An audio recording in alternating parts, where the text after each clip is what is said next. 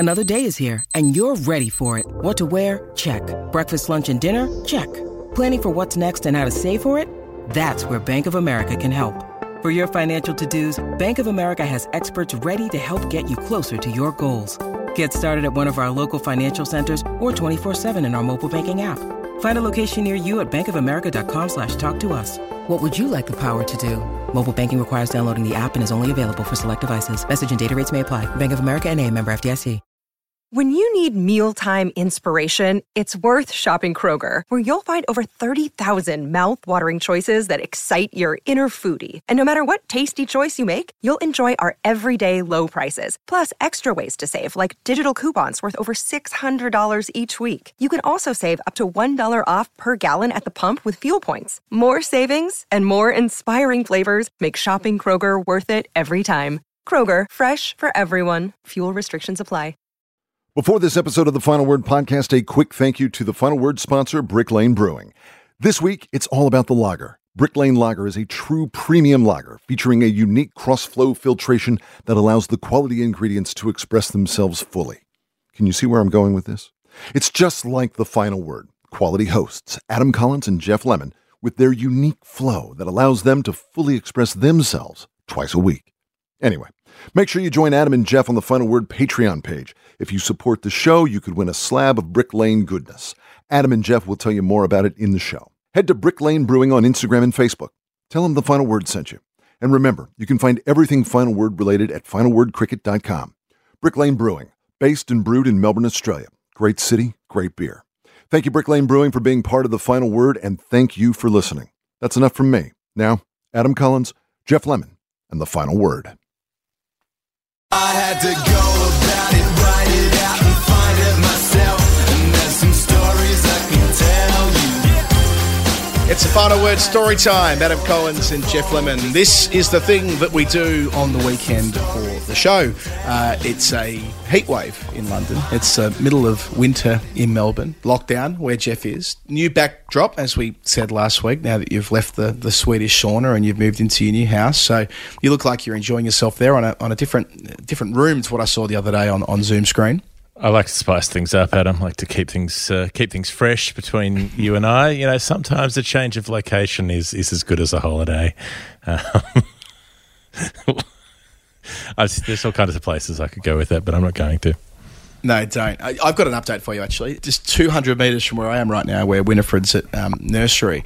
She, I think, might have taken her first steps at nursery rather than at home. Rude. Yeah, I know, right? So the last couple of days, she's taken a leap, as they say in baby parlance, and has been able to not only walk holding both of our hands, but walk holding one of our hands. And the nursery do this cool thing where there's an app where they just send photos all day of her doing her thing.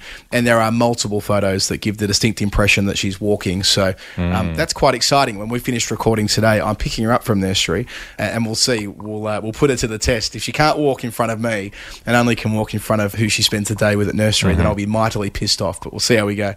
Are you going to take away her driver's license if she can't walk in a straight line? Yes. Now, in some respects, I've quite enjoyed the fact that she's taken a fraction longer to walk than other babies that are her age. Pretty much everyone in the antenatal group is walking but Winnie. So it's been nice to kind of be able to, carry her around everywhere for a few more months. And look, we probably will continue to do that. But yes, she's ready for the next step, so to speak. But also as a cricket hipster yourself, that's kind of hipsterish from Winnie to be like, look, everyone else is walking, why should I be walking? Why can't I be doing my own thing? Yeah, that's right. I don't walk. I go when the umpire tells me to go. What's this walking bullshit? That's her attitude. The Ricky Ponting of babies. You've had a busy day as well, Jeff. You've been jabbed. Yeah, got the AZ. Thought, bugger it. Why not? Sick of waiting around. I may be young. I may be proud to say that I'm under 40 still for a little while, but there's been a lot of waiting in Australia. So my doctor was very satirical about it, about the different health advice that they've had to keep factoring in day after day after day. But I'm on Team AZ. When we get the vaccine game up and running, there was some speculation that Team AstraZeneca would struggle for youth.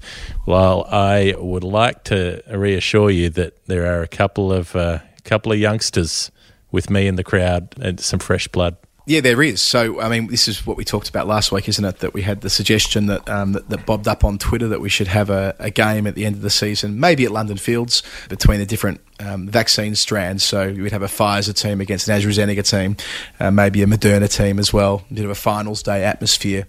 Daniel Price wrote to me during the week and said that he's Team AZ, despite the fact that he's only 20 years old. The team could do with some youth in what I expect will be the over 40 rule. But I've got to get to Hackney. I like that. Got to get to Hackney. Keep up the good work. And Dom Philp, who might just appear in the show later on, says that he was listening to Storytime last week and hearing about the vaccine game at London Fields. It sounds right up his alley. I don't play much anymore, but I'd love to put my double vaccinated hand up to score for the mighty AZs. Please consider this my formal application. Dom's been scoring at Winchmore Hill Cricket Club in recent times. Of course, Jeff, you met Dom through my phone screen at Edgbaston a couple of months ago. Dom yelled over the boundary line when we were filming our Final Word Daily during the England-New Zealand Test match. So another Australian living in London. So, yeah, let's hope that all comes together. And, Jeff, if you're over here later in the summer, unlikely as it is with the current travel ban, you can take your place in the AstraZeneca 11. Yeah, I'd proudly be there. I think it's a team with a reputation for thoroughness, everything from A to Z. And I'd like to think we can, take down those cocky Pfizers and whatnot with our vaccine has to be kept at -1,000,000 degrees. We don't have to wait for 12 weeks. Whatever. Good things come to those who wait.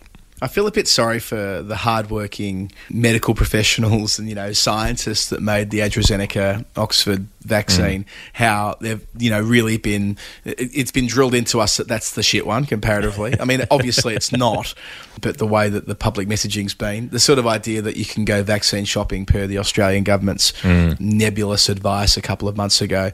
So now if you are Pfizer, it's like you're the gold standard, which was us. Rach and I got the Pfizer because that's what we were given. We wouldn't have had a choice in the matter. Had we rocked up and had it been AZ, that would have been that. But anyway, it's part of the vaccine politics, and we're going to play our part in that by holding a cricket game to do with it. So. Well, as my doctor said today, it's very good. It's a very good medicine. It does its job.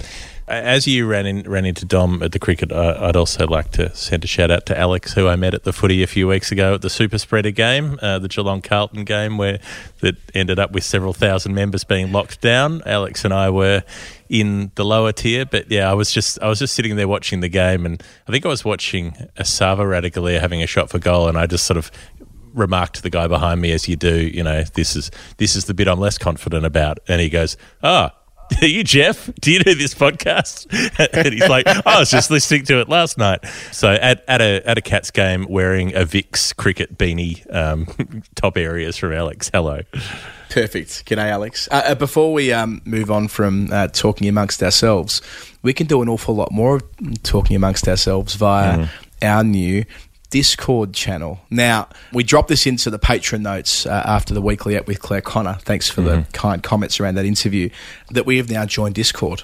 We took a long time to get on Facebook and Instagram, and now we've taken it to the next level. Discord, if you're not aware, is a chat room. It's a message board, all rolled into one, and it's a bit of a private members club in there. If you're a supporter of ours on Patreon, it's a new little value add that you can continue your final word discussions in that platform. It's extremely easy to set up if you're already a patron. It's just a case of downloading Discord, not even downloading, setting up a Discord account in your browser, and then you'll be able to go on your Patreon page and say that you want the two things to talk to each other. That's all pretty straightforward. And then you can join Jeff and myself and everybody else who's already clicked that button, and we can talk about the cricket that's going to be played this summer. It's not that complicated. It's going to be a lot of fun. We're popping out a mini app on Monday with a little bit of information about that with Anna Forsyth, who is a Discord veteran. So if you want more info, stay tuned for that. Yes, consider this the soft launch between times. One other bit of news before we get into the new numbers and Nerd Pledge and all the rest of it. Just to note that John Woodcock passed away on Sunday, aged 94. He was the sort of legendary storyteller at the Times, all the way through from the early 50s through till the late 80s. He was sort of an old-fashioned match reporter in that English tradition, if you like, sort of capturing the details in that way that we've become accustomed to over here with cricket journalism. He edited Six Wisdoms in the 80s. He was the president of the Cricket Writers Club between 1986 and 2004, so a massive stretch. He went to his first Lord's Test match back in 1936. And his first tour of Australia was 1950-51, where he ended up swanning about, if you like, with E.W. Swanton. He became a pal of Cardus. There's a lovely piece with Mike Atherton from when he turned 90 back in 2016, which gives a sense of how involved Woodcock was with so many players and administrators back in a far more simple era when exchanges, the lives that you led, if you went on tour, you were going on tour with the players. You weren't kind of penned away from them and so on. So he had these wonderful experiences in somewhat of a glory era of journalism. He said that the innings he would love to go back to, this was in the Atherton piece, is Cowdrey's first century from 1954 at the MCG, which we were talking about, Jeff, 6 weeks ago maybe on Storytime, so there was that nice thread that I saw there.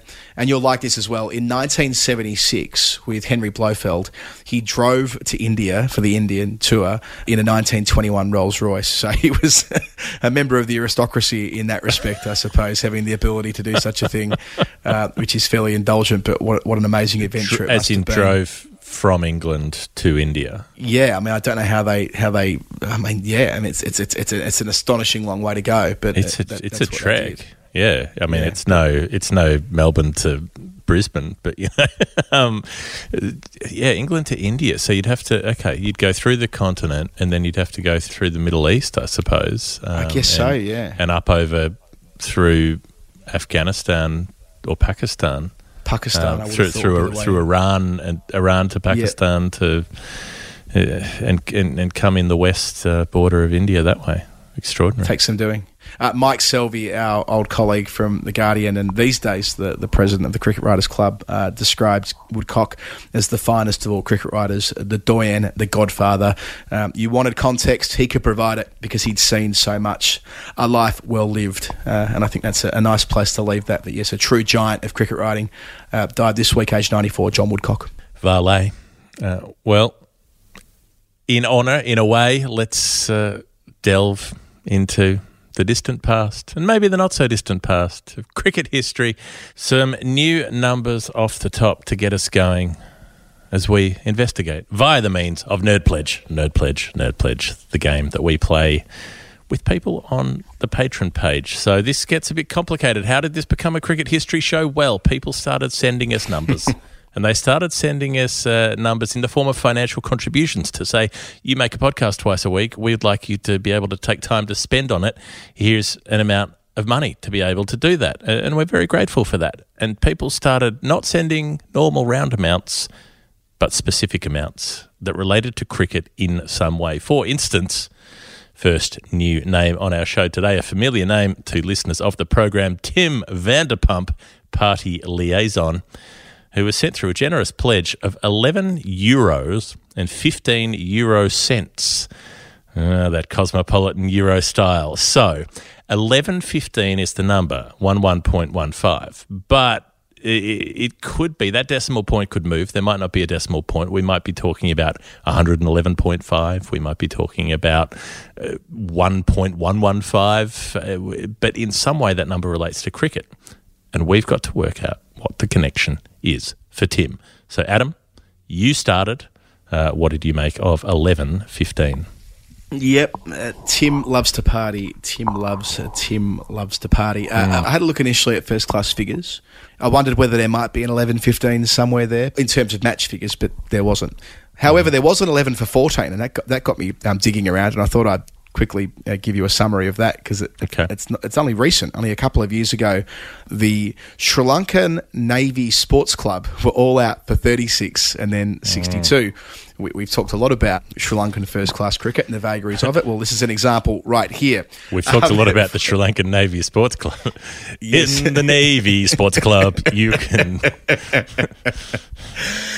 For Broomfield Cricket and Athletic Club, Gayan Sirasoma, who bowled left-arm orthodox, or bowls left-arm orthodox, presumably. It was only a couple of years ago.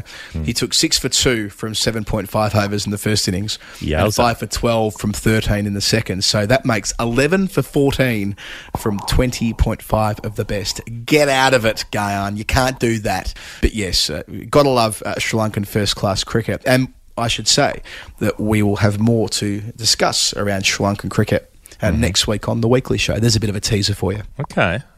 So that was your, as in you wanted to talk about that because it wasn't quite right, but it felt too good to not talk about? Yeah, I mean, I was hoping there'd be an 11 for 15, and there wasn't, and there was an interesting 11 for 14, and that's as far as I got. At that point, I said, all yours, Jeff. Okay, yeah, I like that because sometimes I like to bring in numbers that aren't quite there either.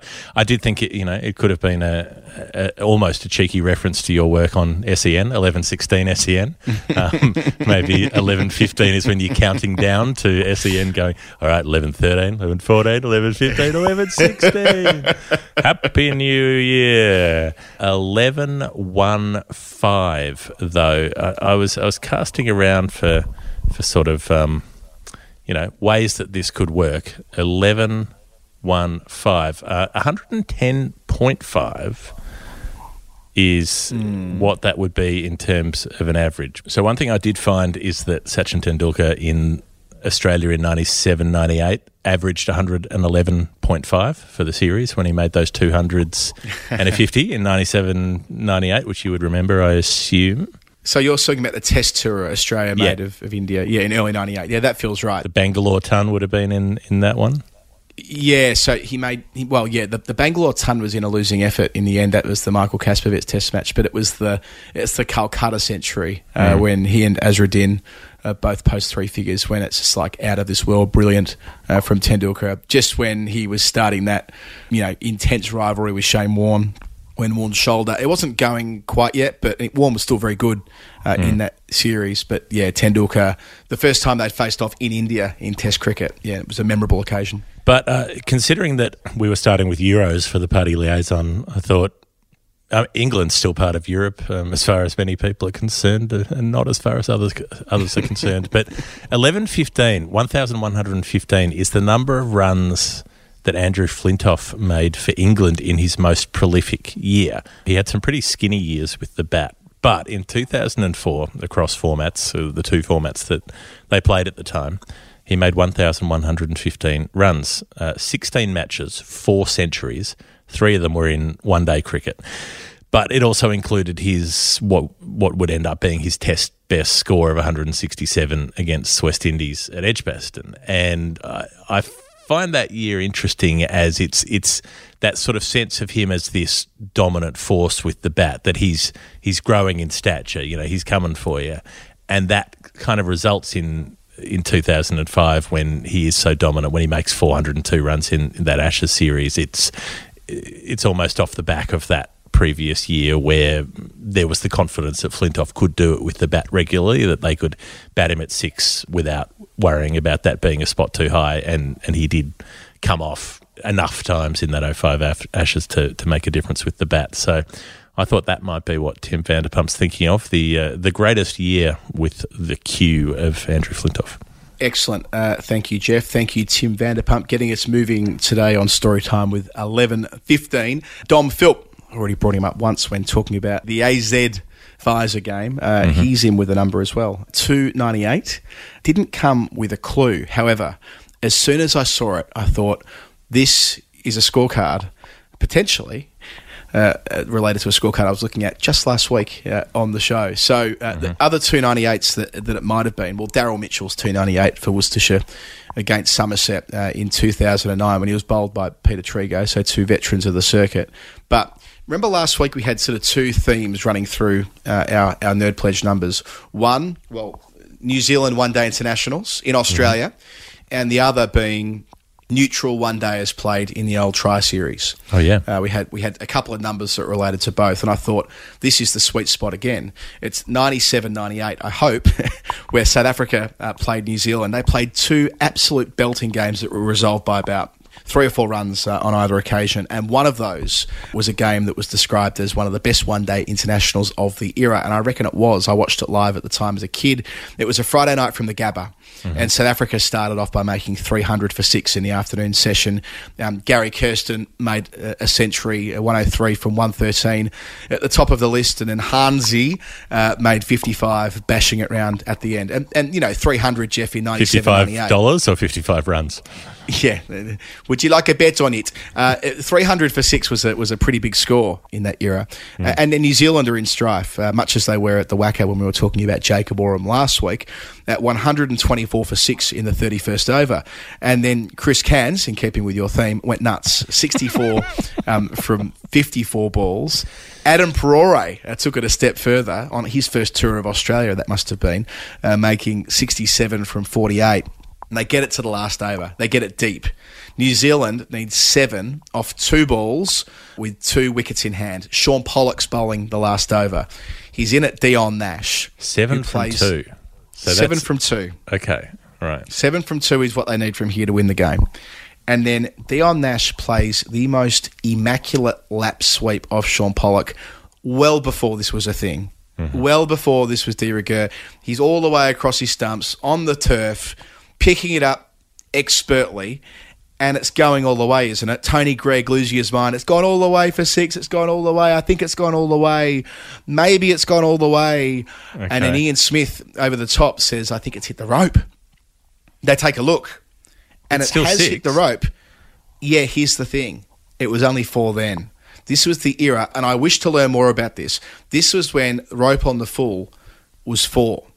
And there's one other bit to this, which is why I remember this so distinctly and why it's a memory of mine. At this particular part of the Gabba, it's where the 2 ropes crossed over. So for about 15 metres of the boundary, the 2 ropes crossed over each other, which meant that that particular boundary had double the thickness of rope. Double rope. And the ball hit the back rope. So had there been one piece of rope rather than 2 at that particular juncture, down at deep fine leg, it's 6 runs. New Zealand have pulled level. They have 1 to win from the last ball. Instead, it's only 4, and they have to hit 3 runs off the last ball to win. Now, it's Nash on strike still, of course, he hit the boundary, and he goes across his stumps again and high into the night sky in Brisbane. Did he try to scoop again, or did he? No, I wish he did. I wish it was a conventional slap. Okay, across the line slapping. Was it a length ball that he could have scooped? Like, could he have just gone again? No, it was short of a length. It was probably the right shot, and he got plenty of it. Yeah. And then herring around from deep square. Okay. I mean, I'm talking sort of sub 10, 100 metre pace is Lance Ben Klusener. Johnson pace. Ben Johnson is Lance Klusener, absolutely bolting around and takes the catch about 5 yards inside the rope. In the end, he had to... he got there quite early and he had to wait, not underneath it, but he had to time his last step, and he did it perfectly, and they go bananas. This is when South Africa were wearing the red and green strip that they wore in that series. We never saw that again. But New Zealand all out for 298, and they fall 2 runs short with Nash falling from the final delivery of the 50th over. Nash and Vittori, who's the non-striker, absolutely gutted. But the Gabba give them a standing ovation. They all stand up and they give them a standing ovation on the way off the ground. Wow. Greg and Ian Smith declare it as one of the all-time great one-day internationals because, of course, they're so far behind. They've got 19 overs to go and they're 124 for 6. I mean, they're miles behind. No one chases the 300 game in those days. No, well, even there though, I mean, they've still got 177 runs to collect in 19 overs. That's like, even in today's money, that's hard to do. Yeah, but even just chasing 300, like making 300, is really hard. seeing it made twice in the same game is almost you'd almost never see that. Absolutely. So it was enough to get South Africa into the final series against Australia. And they won the first game too, actually. I remember this. They defended 241 at the MCG. I was across the road at the tennis. 241. The cricket and the tennis 241. And Australia ended up cruising it in the second final with Gilchrist making, I think it was his first 100 for Australia, if I recall correctly. And then Paul Rifle dominated the third. But I think if we've proven anything, Jeff, in story time in the last 2 weeks, is that we should bring back the bloody try series. Bring back the try series. Bring back the try series. Yeah. I appreciate that one-day cricket in Australia now, given where it's sort of positioned at the end of the summer, after the Test cricket's all done, feels a little bit after the Lord Mayor's show. But if you were to introduce a third team into the mix in a try series that could be played over the course of 2 or 3 weeks, I reckon that would really add to it. And you could include World Cup Super League points too, couldn't you? I mean, there are ways of doing this. And I like the use of try series with T20 cricket. That one I intended a couple of years ago in Zimbabwe worked really nicely. So, it's a reminder that these neutral games, they live long in the memory. This was a belter. Yep, it was a New Zealand-South Africa game in 2001 maybe, where I got Alan Donald to sign my cricket ball. It's good time. weren't you a bit old for that in 2001? Yes. Honestly, yeah, probably. But whatever. I don't care. I had no pride.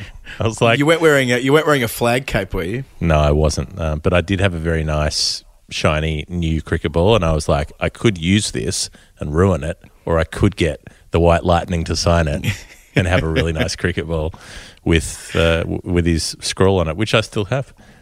So there you go. It's in my growing collection of souvenir cricket balls. I enjoyed that, Adam. That was you took me on a ride there. That story was quite the ride for a game that I did not remember at all. And like I remember the next day as well. The next day, what I did was 42 degrees. The next day, it was so hot that junior cricket was called off in Melbourne. This is. And I sat out there with our third 11 and scored for the whole, what must have been 80 overs, watching Endeavour Hills plunder about 400 for 2 across the 80 overs. So it's one of those weekends. I don't know. I mean, you shouldn't remember scoring all day as a 13, 14-year-old, but, I do. I thought you were going to say you spent all day out there practicing a ramp shot, like trying to copy Dion Nash, and I wish you had. And I also think that the phrase, like, hit the back rope could be a really useful one for something where you've been dudded, where you've just missed out by a pretty unfair margin. You go, oh, unlucky, hit the back rope on that one. Hit the back rope.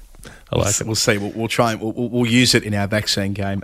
Jeff, thank you, Dom Philp. Next up is Will Cuxon, a pal of ours on social media.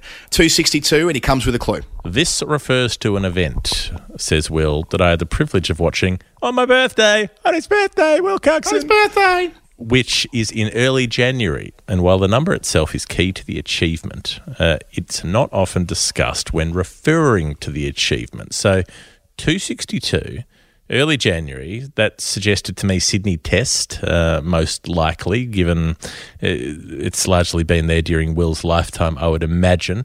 I did find 3 innings at the SCG that lasted for 262 balls, one of which included, speaking about South Africa and memorable tours, Michael Slater making 92 in the famous/infamous South Africa test, the Fanie de Villiers test, when he made 92 off 262, where I thought maybe the balls faced is notable because Slater was known as a dasher and instead he dug in that innings. Also, coincidentally, another one was made by Hansi Cronje, 262 balls, $262.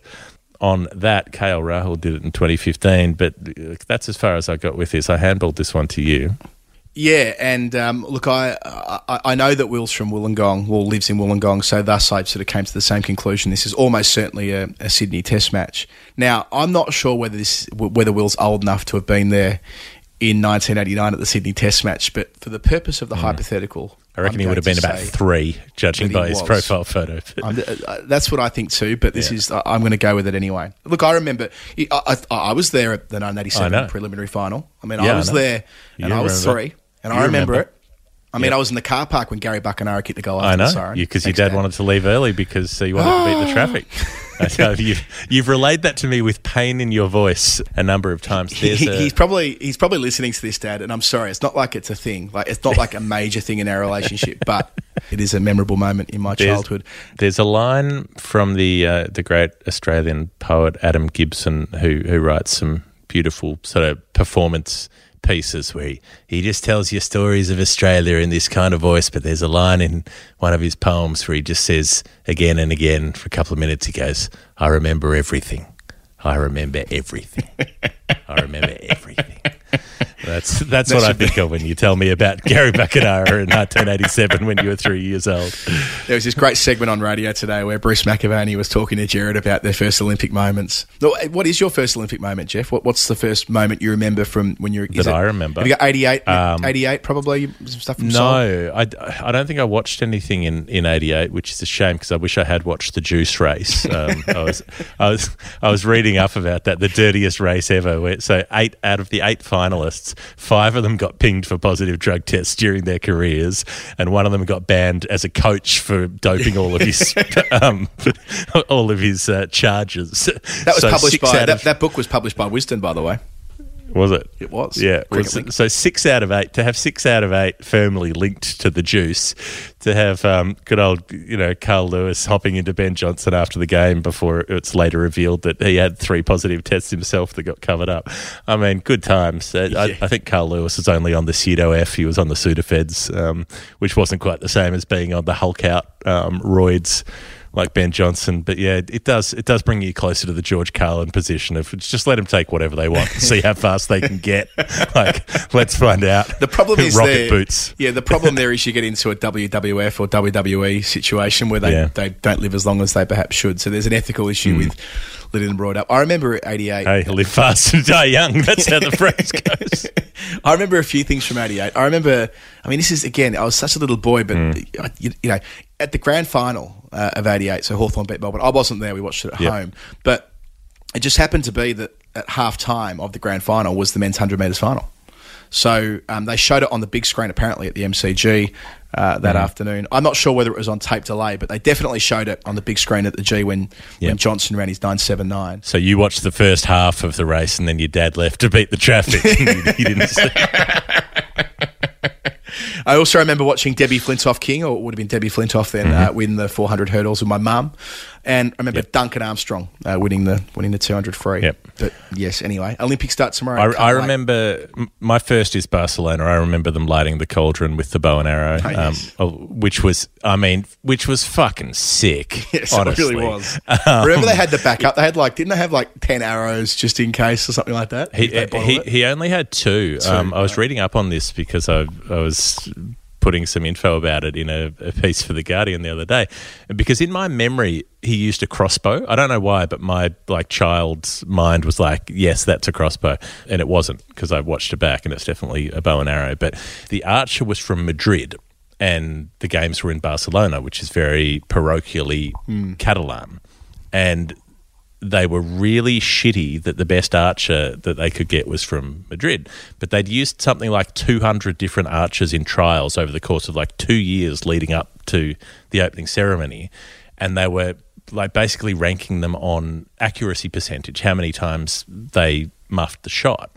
And this guy missed 2 shots out of several hundred attempts and was consistently the best. And they kept going, oh, God, we're going to have to use the Madrid guy.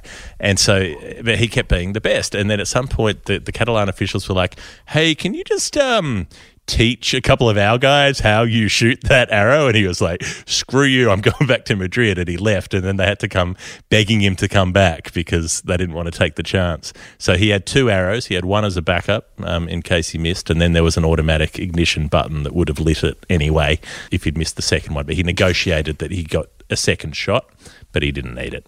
Imagine he stuffs up the second one and they have to put it on the audio ignition. I mean, he would go down in infamy, wouldn't he? Yeah. Imagine that those Olympics are on, say, Network 7 now and BT's commentating the opening ceremony and he goes, straight through the eye, diddle diddle.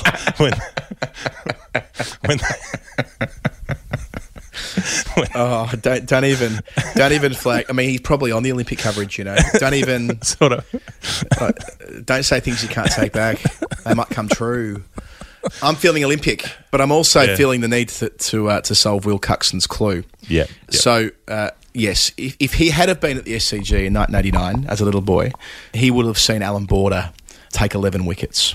He will have seen him take 7 for 46 the first time around and 4 for 50 in the second. A famous victory for Australia against the West Indies. Yes, a bit of a dead rubber, but one that they built from. Of course, they go on and win in England later in the year, and the entire trajectory of that Alan Border team changes from there. However, so the clue here reads that key to the achievement to which it refers, but is not often discussed when referring to the achievement. So if the achievement is Australia beating the West Indies and Alan Border, almost everybody's talking about his 11 wickets with his left-arm spin. Yep.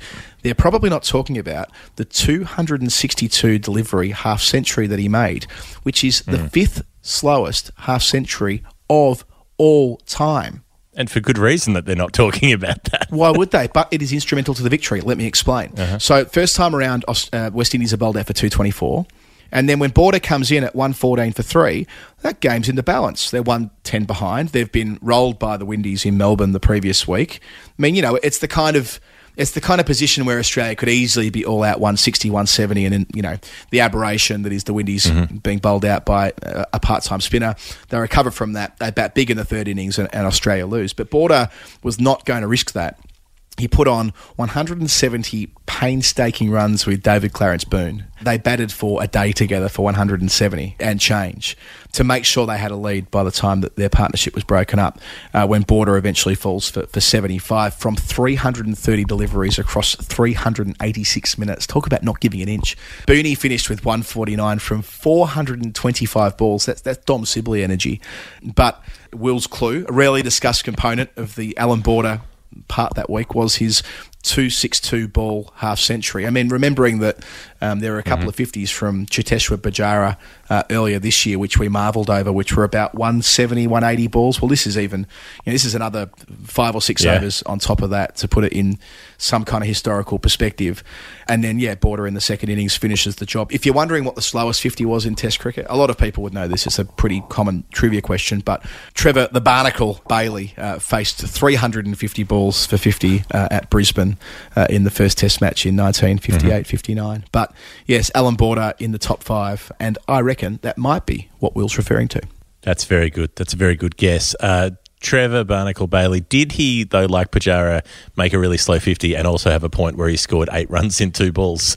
Because there was that 50 right, where he just carved a couple through the cover at one point and then went back to blocking. That's a very, very good guess, Adam. I like it, the 262 for Will Cuxton. The other bit with Trevor Bailey is that I had a conversation with Coney a couple of weeks ago when doing the Edgbaston test with him, and Coney, I was asking him a few questions for a column I was writing about his affinity with England, and he started by saying, well, yes, I had a book when I was a child about English cricket, and Trevor Bailey was on the cover playing a forward defensive.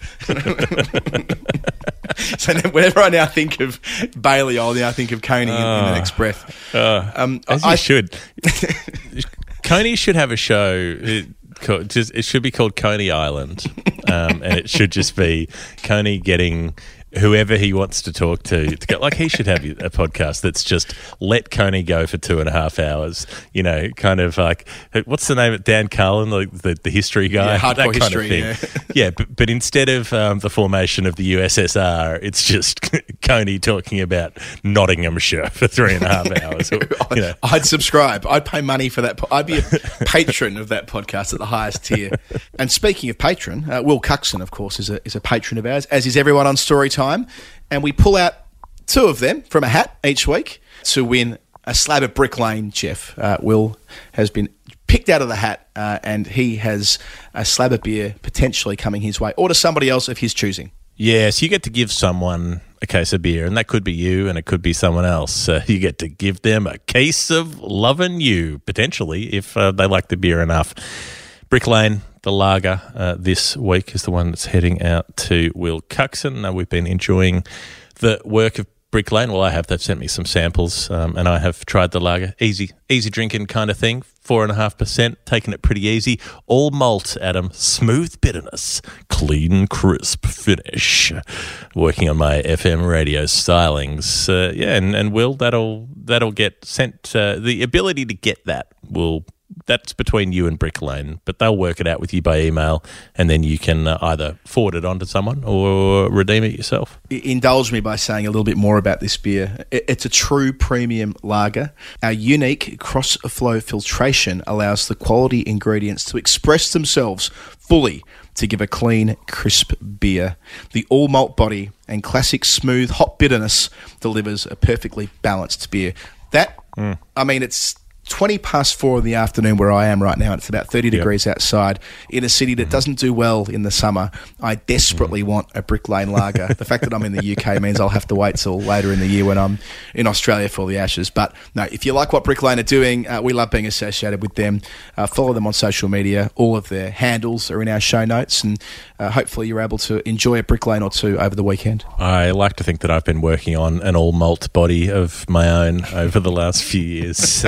But, low percentage helps with that a little bit. A last new number coming in from Ehite Ekramul Haq, $1.43.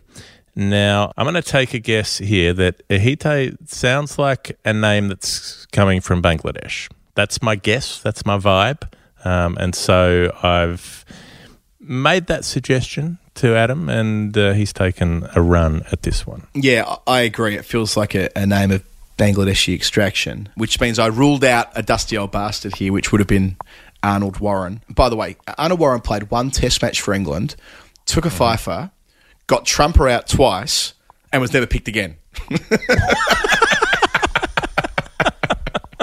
Oh, what a sport! I mean, that's by the way, and he did a bit more than that too. I should say he was too old to sign up for World War One. He was over. Was it 40? Wasn't it when you weren't allowed to sign up? Yeah, 42 maybe. 42, but he lied about his age and snuck in anyway.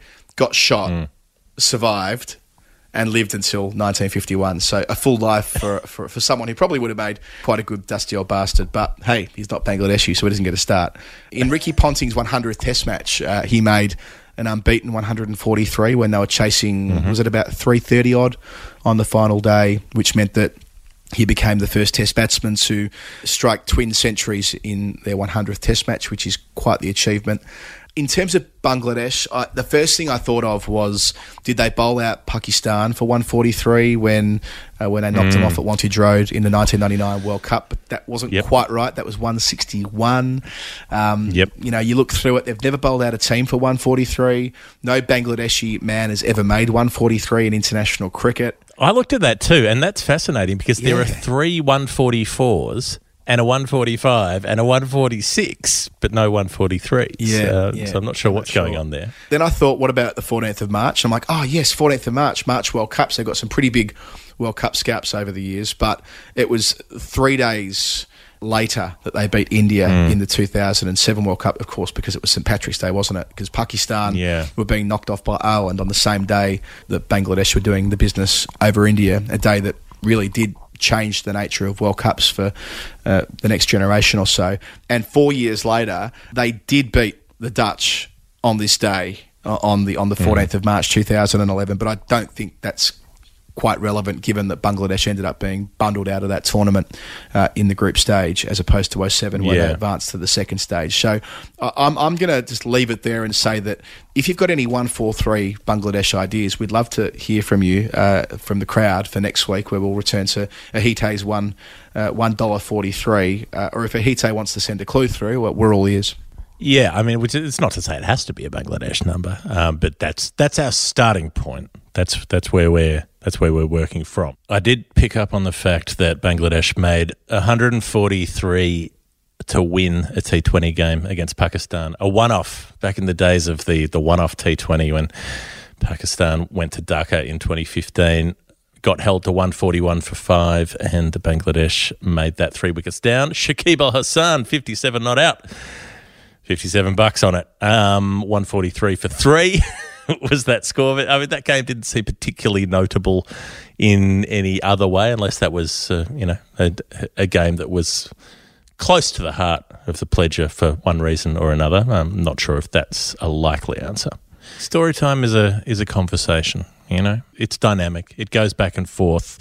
So hop in the DMs and, when we don't get your number the first time around, we do it again. Same goes for any of the previous numbers. If it's not right, hop in the messages and let us know. And if you want to play Nerd Pledge, very easy, patreon.com/thefinalword. You can sign up. You can feel the warm, glowing feeling of knowing that you're helping us continue to make the show twice a week, to do interviews like we did with Claire Connor earlier in the week, to do random nonsense like what we're doing right now.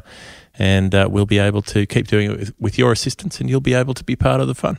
All right, that's our last new number for this weekend. We're going to take a break, grab a glass of water, and return for some revisits, some confirmations, and some correspondence.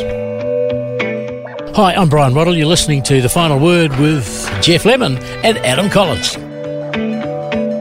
It's cricket season in the UK. It will soon be cricket season again in Australia. Wherever you are, it's either cricket season or it's going to be cricket season, which means it's always a good time to be thinking about getting your next cricket bat, maybe your next set of pads, your next set of gloves, giving yourself something nice to feel confident as you stride out to the middle and walk back later for a hard grafted and ugly 4.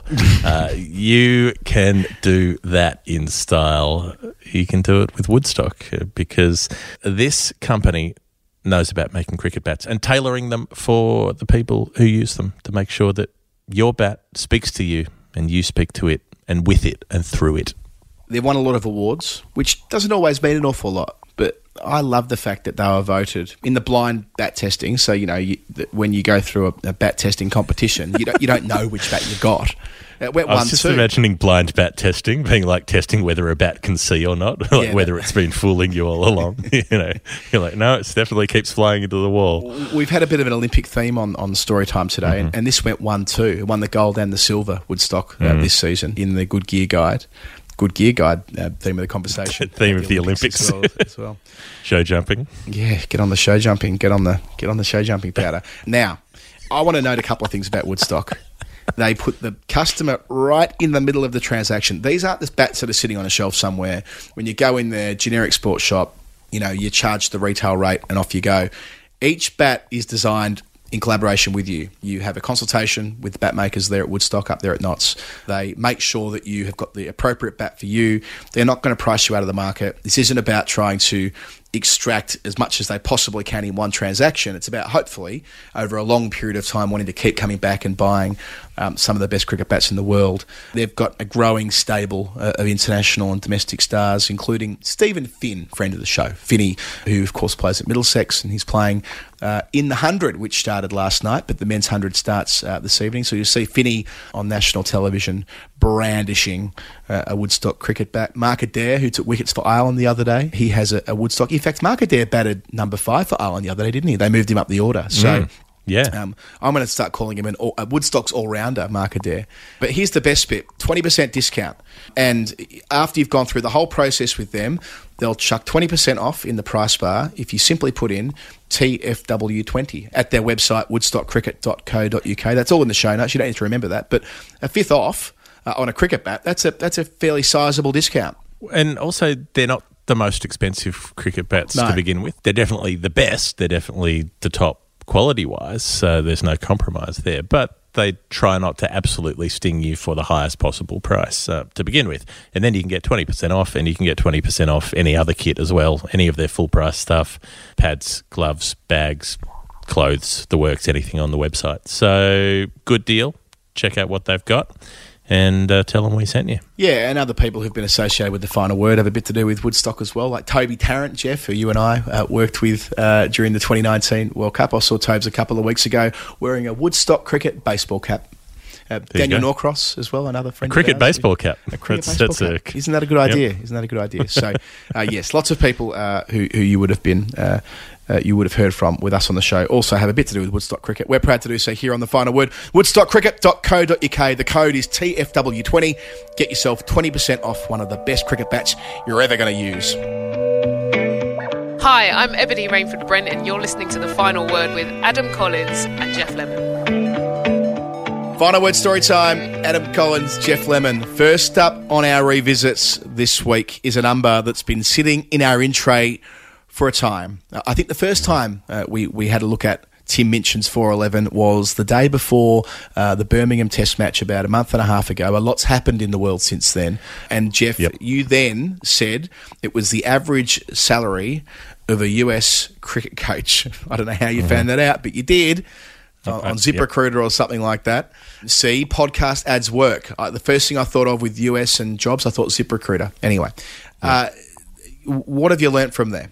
Okay, so 411 was the number, but Tim let us know that it actually related to 41162. That's the full number. That's right. That's the salary.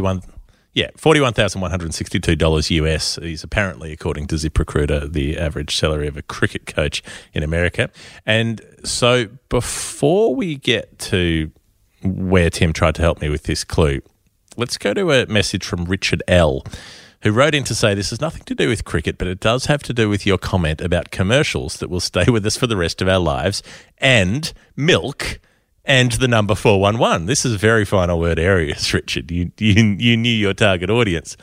Richard says, in the 1950s and 60s, the most remembered phone number in Detroit and the rest of southeast Michigan was Texas 41100. That was the phone number of the Twin Pines Farm Dairy. This was because of the jingle, which played on their ads, and their sponsored children's program, which was called Milky's Party Time. This couldn't be any more our areas. Party Time, Tim Vanderpump Party Liaison, Dimmoth Karuna Ratner's Pool Party, and now we've got Milky's Party Time. And the song, I don't know how the tune went, but Richard has given me the lyrics, which went like this. You can have worry-free home delivery. Call Twin Pines, Texas, 41100. Why it said Texas when they were in Michigan, I don't know. That's America for you. It's a fucking confusing joint. Richard goes on to say, the cool thing for me is that my dad wrote the lyric. Imagine that. Imagine the swag power of that at school. Yeah? What's your dad do? Wrote the song about Twin Pines Dairy. Yeah. How do you like them apples? My dad wrote a song once, which I think might be relevant to a conversation we're having earlier in the show.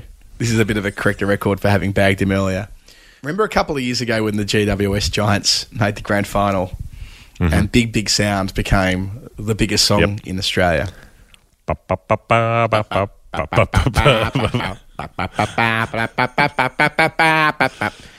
My dad wrote an alternative song for GWS. He was working in a sort of, I think he had some sponsorship wrapped up with him at the time when he was living in Western Sydney when they started.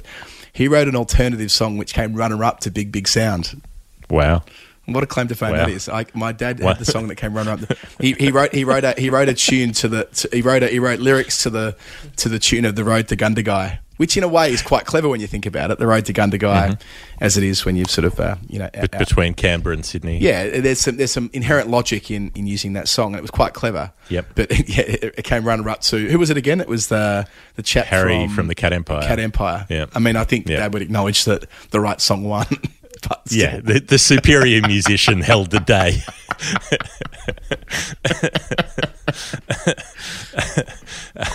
It was all over when they questioned your dad and discovered he'd never stayed to the end of a football match before because he wanted to beat the traffic. They're like, this doesn't sound like a true fan to us. Harry Angus, he stays to the end of the game. Okay, so this is all coming together beautifully. Every time you said my dad, all I could think was my dad picks the fruit that goes to Cotties to make the cordial that I like best. Speaking of advertising works. Jingles that get stuck in your head forever. Okay, so this is Richard L's letter on the way to not that Tim Minchin's number. So bear with us. Richard says, for kids who grew up of a certain age, it's pretty much a given that if you sing the first 3 lines, they remember the phone number, even if they might not remember today's date.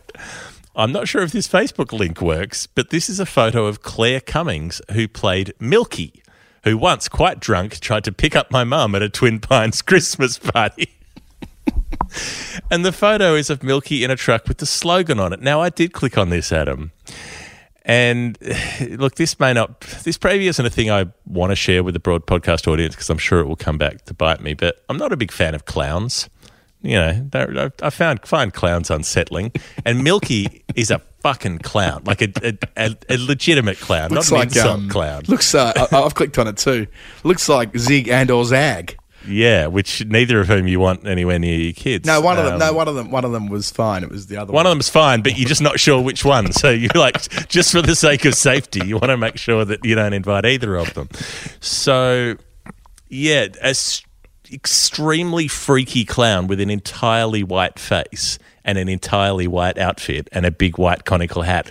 All white. It's an absolute horror show. You can imagine Milky trying to climb in through the kitchen window at night. You hear something crash down in the kitchen. Oh, God, Milky's downstairs. Milky's downstairs. You know, everybody out the window onto the roof. This is horror show material. And so then we find that the actor behind Milky tried to pick up Richard's mum at the Twin Pines Christmas party. You can't make this stuff up. This is absolute gold. And this is before we even get to the number. So we come back to Tim, 41162, and Tim's clue was that this nerd pledge is in line with previous pledges being a final word issues number. Previous pledges involved the front foot no ball and Clary Grimmett. Bless you, Tim. 41162, it's a cricket number which does refer to a certain player but isn't a statistical analysis. It has 2 dots in it, but they're not decimal points. And I'm kicking myself now that I didn't get this, but I couldn't get my head around this thing that there were dots in the number, but it was one number. And so I was messaging back and forth with Tim a bit, going, help me get the conceptual framework here. And Tim said, look between Northumberland Avenue and Bow Street. And I was like, that's a Monopoly reference. And Tim was like, just Google a Monopoly board. And I was like, I will not Google a Monopoly board. I have pride. And then I realised there was a Monopoly set in my new house. I was like, someone has Monopoly. So I got to go and dig the board out. And between those 2 streets is Marylebone Station. The Marylebone Cricket Club, the MCC, Law 41.16. I feel. How did we not get this before? Oh, I know. I'm pretty. I was looking at this like 2 weeks ago.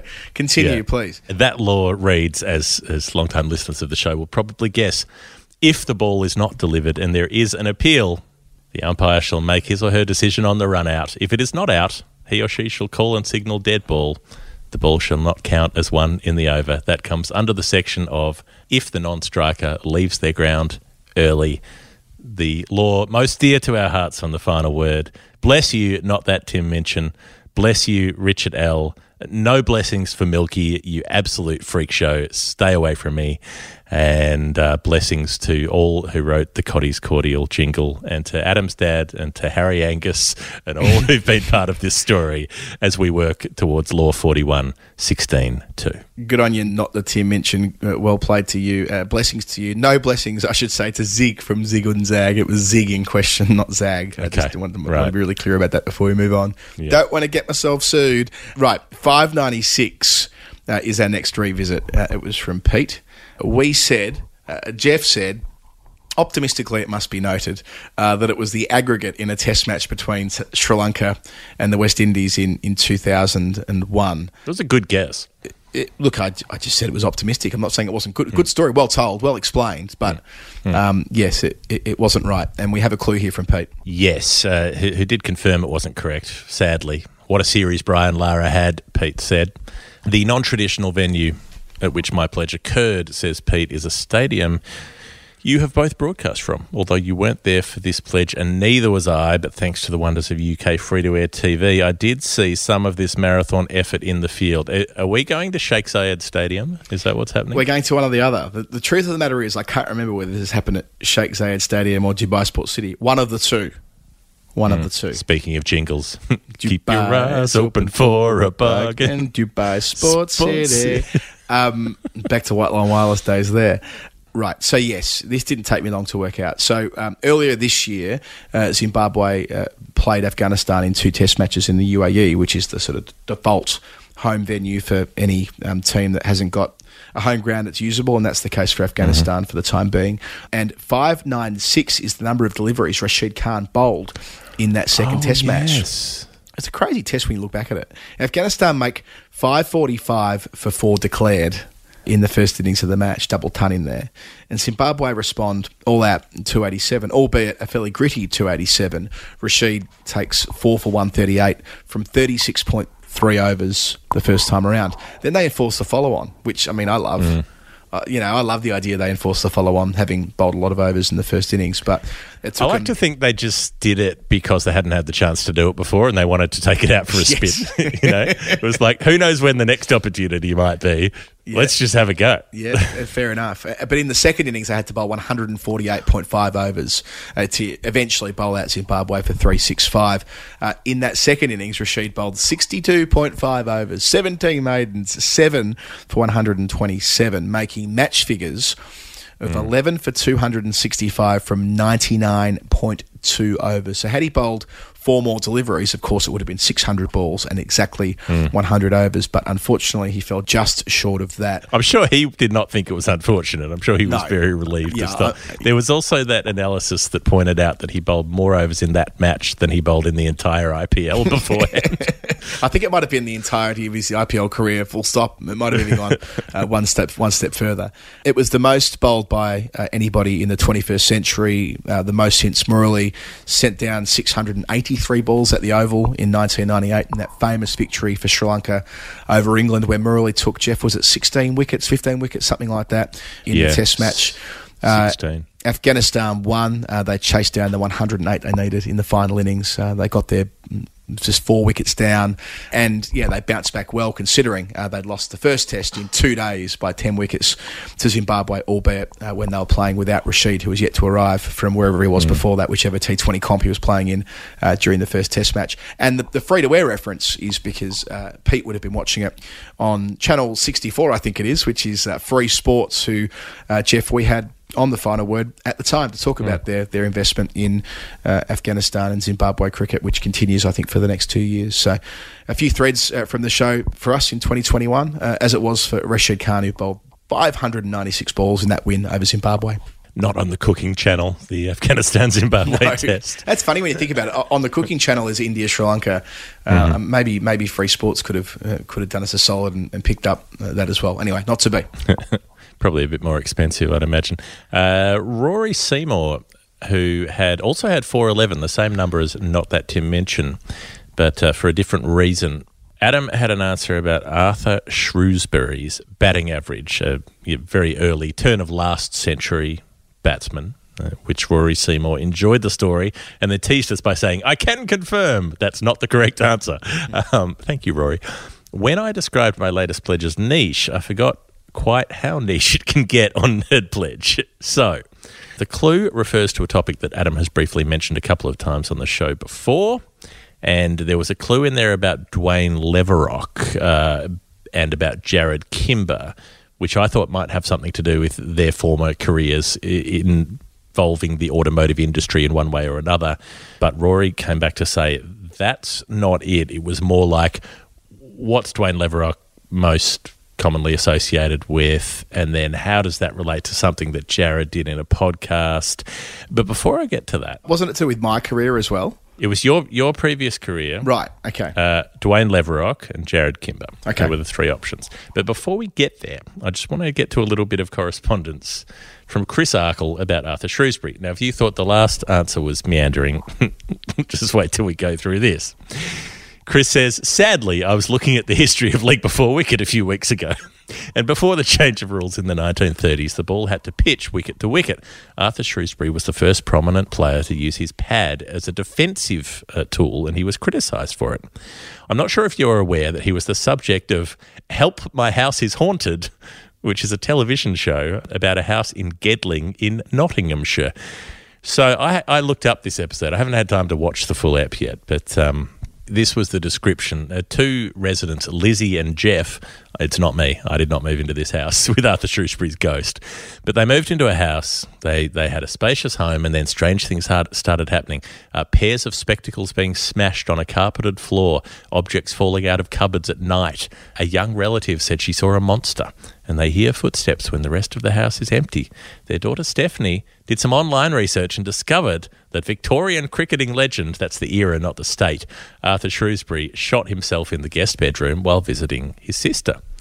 Is Arthur there hoping to cross over? And he may well be, because when I looked up the Arthur story, he did have a bit of trouble finishing the job. He convinced himself that he had some mortal illness, although doctors couldn't find anything wrong with him. Then he went and bought a revolver from a gunsmith, and then he had to bring it back because he said the bullets weren't working, and the gunsmith told him that he had the wrong caliber bullets and that they didn't fit, so he had to get new bullets. And then he shot himself, but it didn't work, and then he had to shoot himself again in order for it to work. It's all fairly grim stuff, but he managed to complete the job eventually, and it was in this house in Nottinghamshire. Yeah, that's right. It was to do with the fact that his career had come to a close, and he sort of talked himself into this belief that the reason he couldn't keep playing was this illness that no one could really establish as being like potentially even a thing. But yeah, I mean, obviously he was a fairly unwell man, as evidenced by the way that he tragically died. Yeah, and I would imagine that medical care wasn't that crash hot back then. There are plenty of instances these days of people not being believed about the illnesses that they actually have. Usually they're women, much more often, but you wouldn't think it would be impossible that back then he did have something wrong with him that they couldn't track down what the cause was medically as well. Anyway, this all happened, and then this episode of this TV show was made with 3 mediums and ghost hunters going into this house and trying to work out if Arthur Shrewsbury was still haunting the joint. So I'm sure you can find it online, but that is all not relevant to the answer to the question. Bermuda, Adam's previous career, Jared Kimber. Adam's previous career is politics. And Rory mentioned something that Adam had mentioned something on the show that I vaguely remembered. Hang on, you do bring up the West Wing quite a bit. And then I went, hang on. Bermuda, Dwayne Leverock, Bermuda. There's the famous scene in the West Wing where they mention a cricket match in between Bermuda and Scotland. Yes. And then I remembered that Kimber did the whole episode about Aaron Sorkin writing about cricket in not just the West Wing, but many of his shows. There are scenes where he talks about cricket, mostly about Americans not understanding cricket. So it's definitely about that. How it relates to 411, I'm not entirely sure. It is definitely related to that West Wing ep in which the president says, I either have to watch this sport or I have to watch a cricket match between Bermuda and Scotland at a time when Bermuda and Scotland had only played once, as per Jared Kimber. Isn't there a second Bermuda reference? There is another one in another one of the shows. Maybe it's the Newsroom or something like that. No, this is another reference in the West Wing. I reckon there's another reference. I think that is where the plane lands in order to facilitate the CIA assassination of a character who I can't remember the name of anymore. Yeah. I think they land on an airstrip in Bermuda, which is where Danny Concannon, the journalist, develops a contact with someone who was playing a cricket game nearby. And I think that a guy who works at the airport who left his cricket bat at work and went to get it, and then when he got there, he wasn't allowed inside because there were a bunch of Americans at the place. And so thus he worked out what was going on. And as Jared pointed out, who just leaves their cricket bat behind? And why would you take your cricket bat to work and then leave it in your locker? Why didn't you have the rest of his kit there? Like, why wasn't it in his kit bag? All of which are valid points, I think. How does this relate to 411? I was pretty unsure about this until I looked up on YouTube what is the scene in which they talk about Scotland and Bermuda in the West Wing. And guess what? There's a clip of that prominently that has 411,000 views on YouTube. It's very good. It's very good. That's my only other guess is that in 2005 Bermuda played Scotland in a 50-over game. The Scots set off after the target of 219. At first drop, the redoubtable Ryan Robert Watson, just one name away from greatness, who made 7 from 17 balls. The strike rate for that innings was 41.1. I was going to say, so the only other thought I had then, which I looked up possibly, is at West Wing season 4, episode 11, when it becomes apparent what happened. But no, that's Holy Night. That's the Toby backstory with Richard Schiff giving this like amazing performance when his dad shows up on the at the White House. His felon dad shows up at the White House. So it won't be that, but that was a nice tour. Thanks for that, Jeff. That was fun. Maybe it's time for another West Wing rewatch at some stage. Yes, that episode was season 1, episode 22, so that's got nothing to do with these numbers. But that's the end of our revisit. Let's get into the confirmations. Jack Jorgensen says his 101 was indeed Jacob Orham's great night at the Wacker. Jack says, I remember sweltering through the Aussie innings in the cheap seats at the Concrete Bowl, a viewing experience that I don't miss. The Aussie innings was described as clinical. We thought it was game over, and then Oram came in. The way you described the innings was spot on. It's out of time. A one-day memory I'll have forever. Thank you, Jack. From Josh, he confirmed that his 257 were the figures of Trevor Chappell in the underarm game. Lachlan Smith confirmed that his 329 was the partnership between Jeff Marsh and Mark Taylor at Trent Bridge in 1989. Lachlan goes on to say that partnership blew his mind. I couldn't believe you could bowl for that long and not take a wicket. Not that I was feeling sorry for the English. And to win that series so easily was fab as well. I've been hooked on cricket ever since. So thank you, Lachlan. Now, the 408 from Brendan Crabb, which I stuffed up again because I put the wrong number in, and we did 450, and somehow Adam still got the answer right. It was still right, because 450 was Heath Streak made 45, and we assumed therefore it must have been his batting contribution. So, but he also took 4 for 8. So somehow miraculously, even though I typoed the number, we got it right in terms of it was about Heath Streak's performance when Zimbabwe bowled out the West Indies for nothing in a neutral tri-series match in Australia in 2001. Brendan says he and his friend, both 17 at the time, made a last-minute decision to get the train from the Southern Highlands to attend the game, convinced the employee at the ticket counter that we were under 16 and could buy cheaper tickets, and then convinced the employees at the bar that they were over 18 and managed to buy rounds of beer with no ID. So they had the best possible day on all fronts, and he remembers it for saying, well, at least we'll get to see Lara bat, which lasted for about 7 balls. Thanks to Brian Strang for knocking over Lara there. Good on you, Brendan Crabb. He's been fun to talk to about that number. Peter Roberts, 543. Jeff nominated good Dr. Rudy from Namibia, who played in the 2003 World Cup, both in cricket and in rugby. A confirmation here. You're spot on about Dr. Rudy. Kudos to Jeff for coming across as very knowledgeable about a sport that can't be very close to his heart.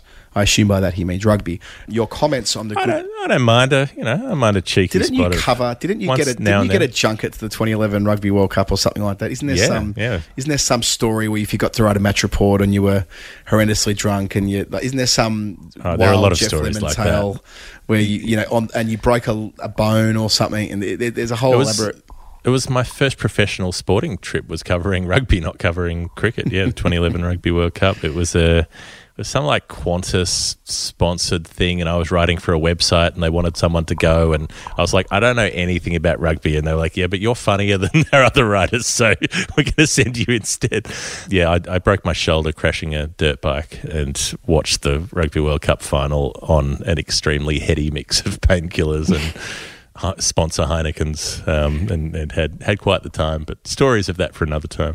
He says, Peter, this is your comments on the good doctor's possible Tinder profile reminded me of the perhaps apocryphal story of the guy who led his profile by noting that his comments had made the Cricinfo live commentary on multiple occasions. He'll have to up his game. Imagine that. Imagine the first line of your Tinder profile is, I've been mentioned on the Cricinfo live commentary on multiple occasions. I mean, form an orderly queue. Yeah, text me back. Andrew Miller does. It's Matt Roller time. Roller, roller, roller, roller. Keep roller, roller. I love that his nickname in Cricinfo is Heavy.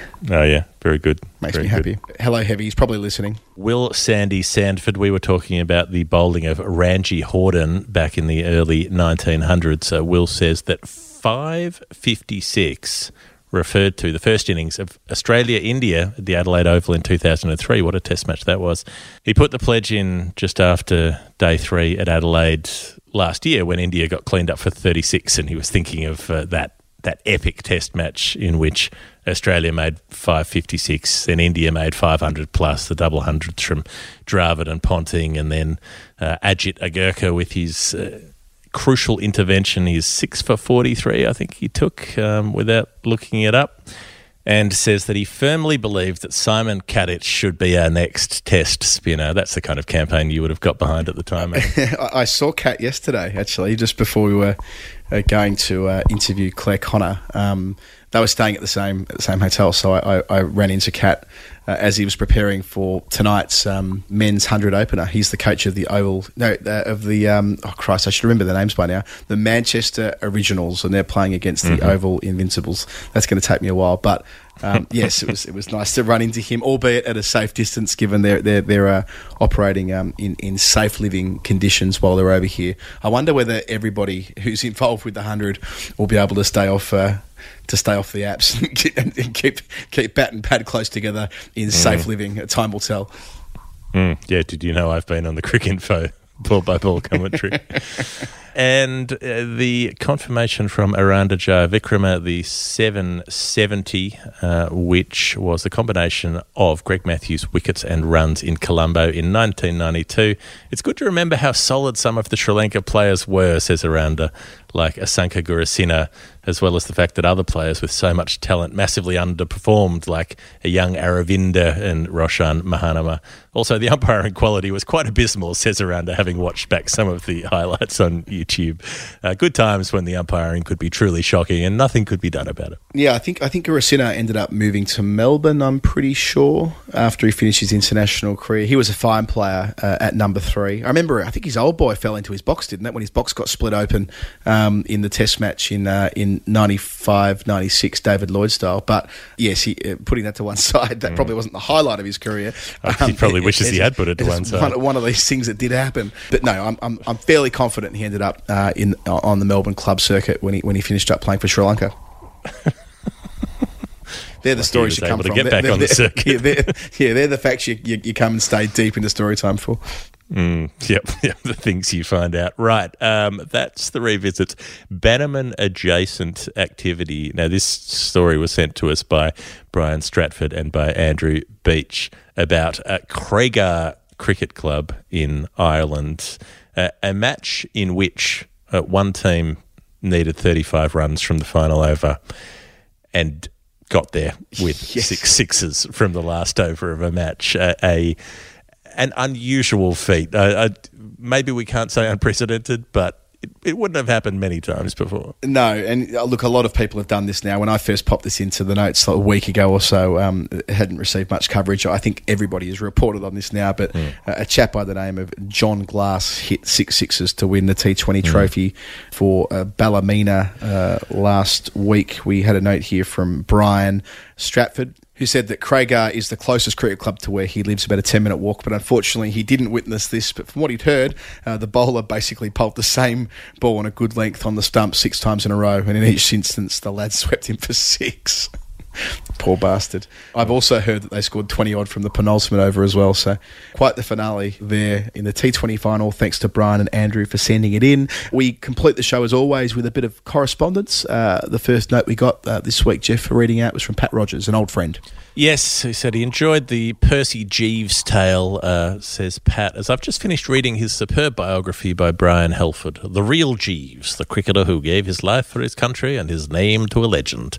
Brian has accessed the regimental documents and been able to place Jeeves on the Western Front up to and including his death.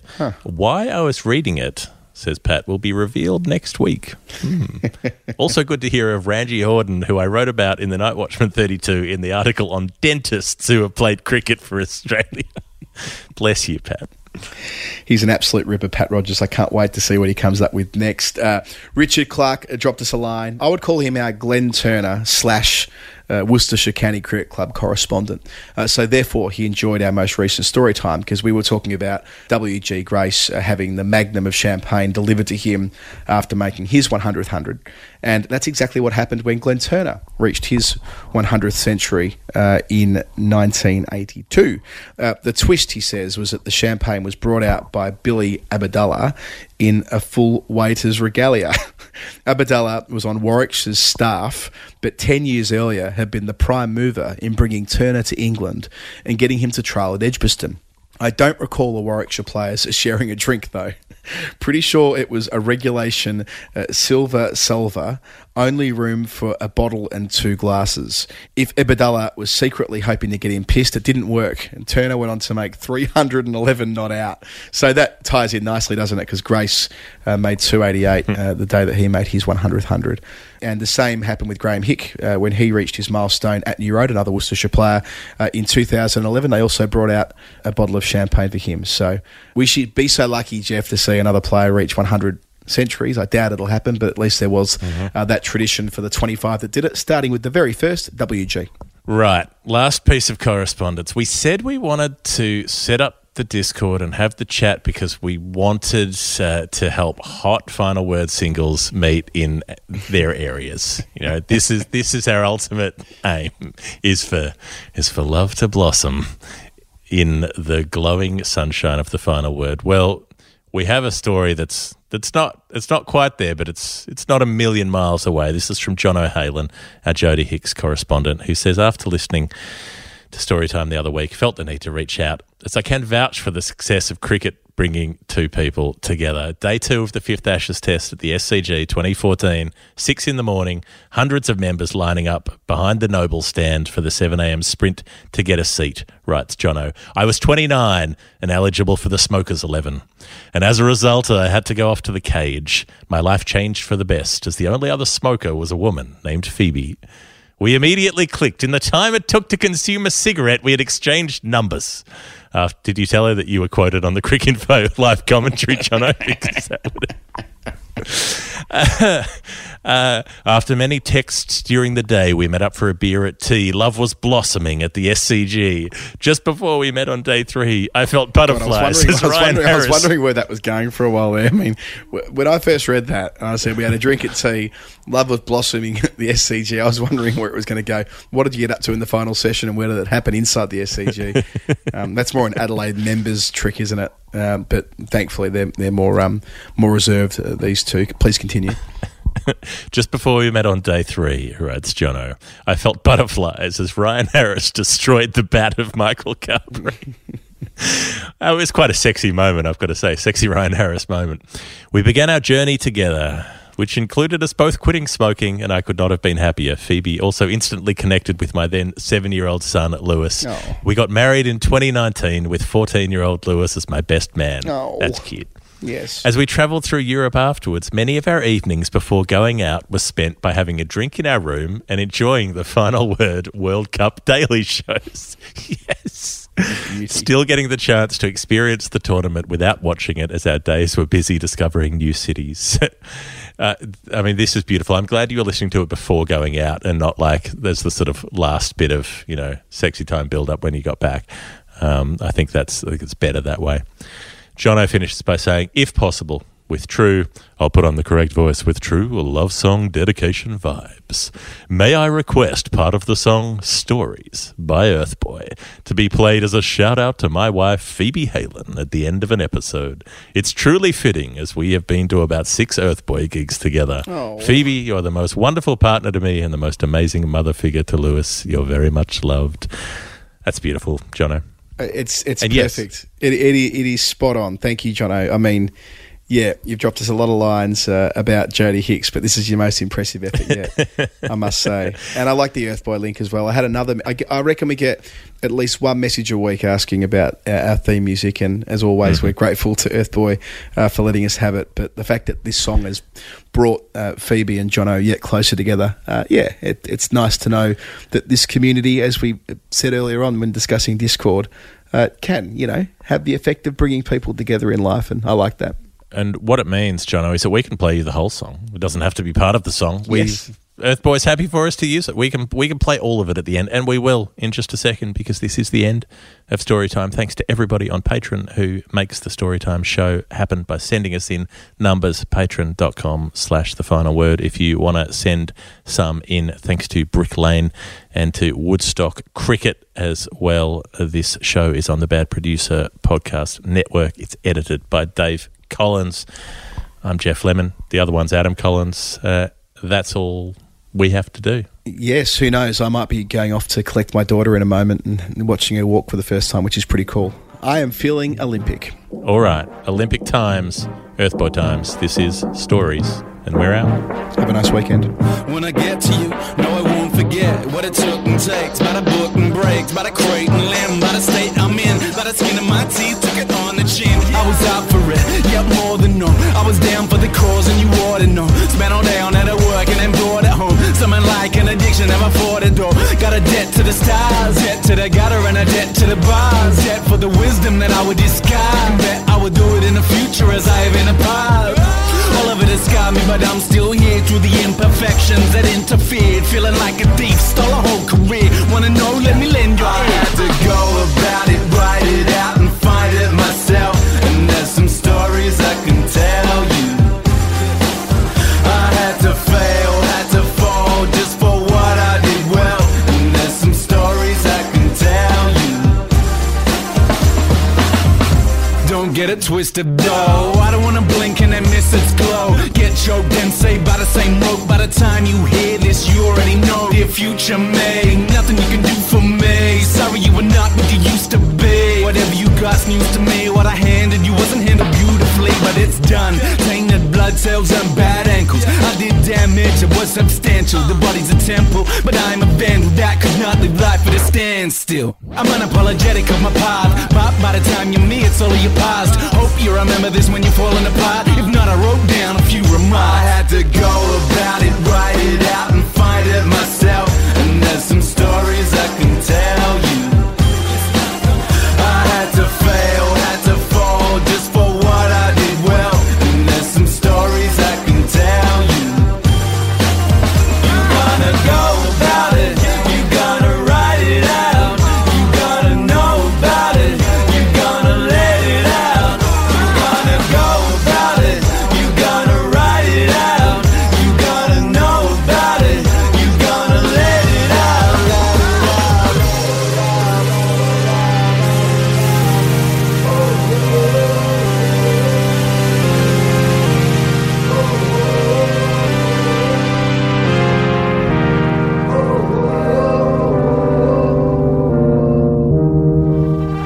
Bet it all on the vocal cords, reassure the in-laws, the allotted girls in safe hands. We're making great plans that we will make sense one day. Maybe when I'm gray, this can pay into old age. Someone get that granddad down off stage. Hey kids, your gramps never drank Kool-Aid. In his own time did it with a few failed grades. But what? What's the story? Better the redemption. What's the quandary? Better the retention. I ain't breezing and I ain't George Benson. I ain't protected, brother, I ain't fenced in. If my future questions my current senses, that'd be the same we've been doing for centuries. Sorry if I ran out to empty. Wrote this so you know what I meant here. I had to go about it, write it out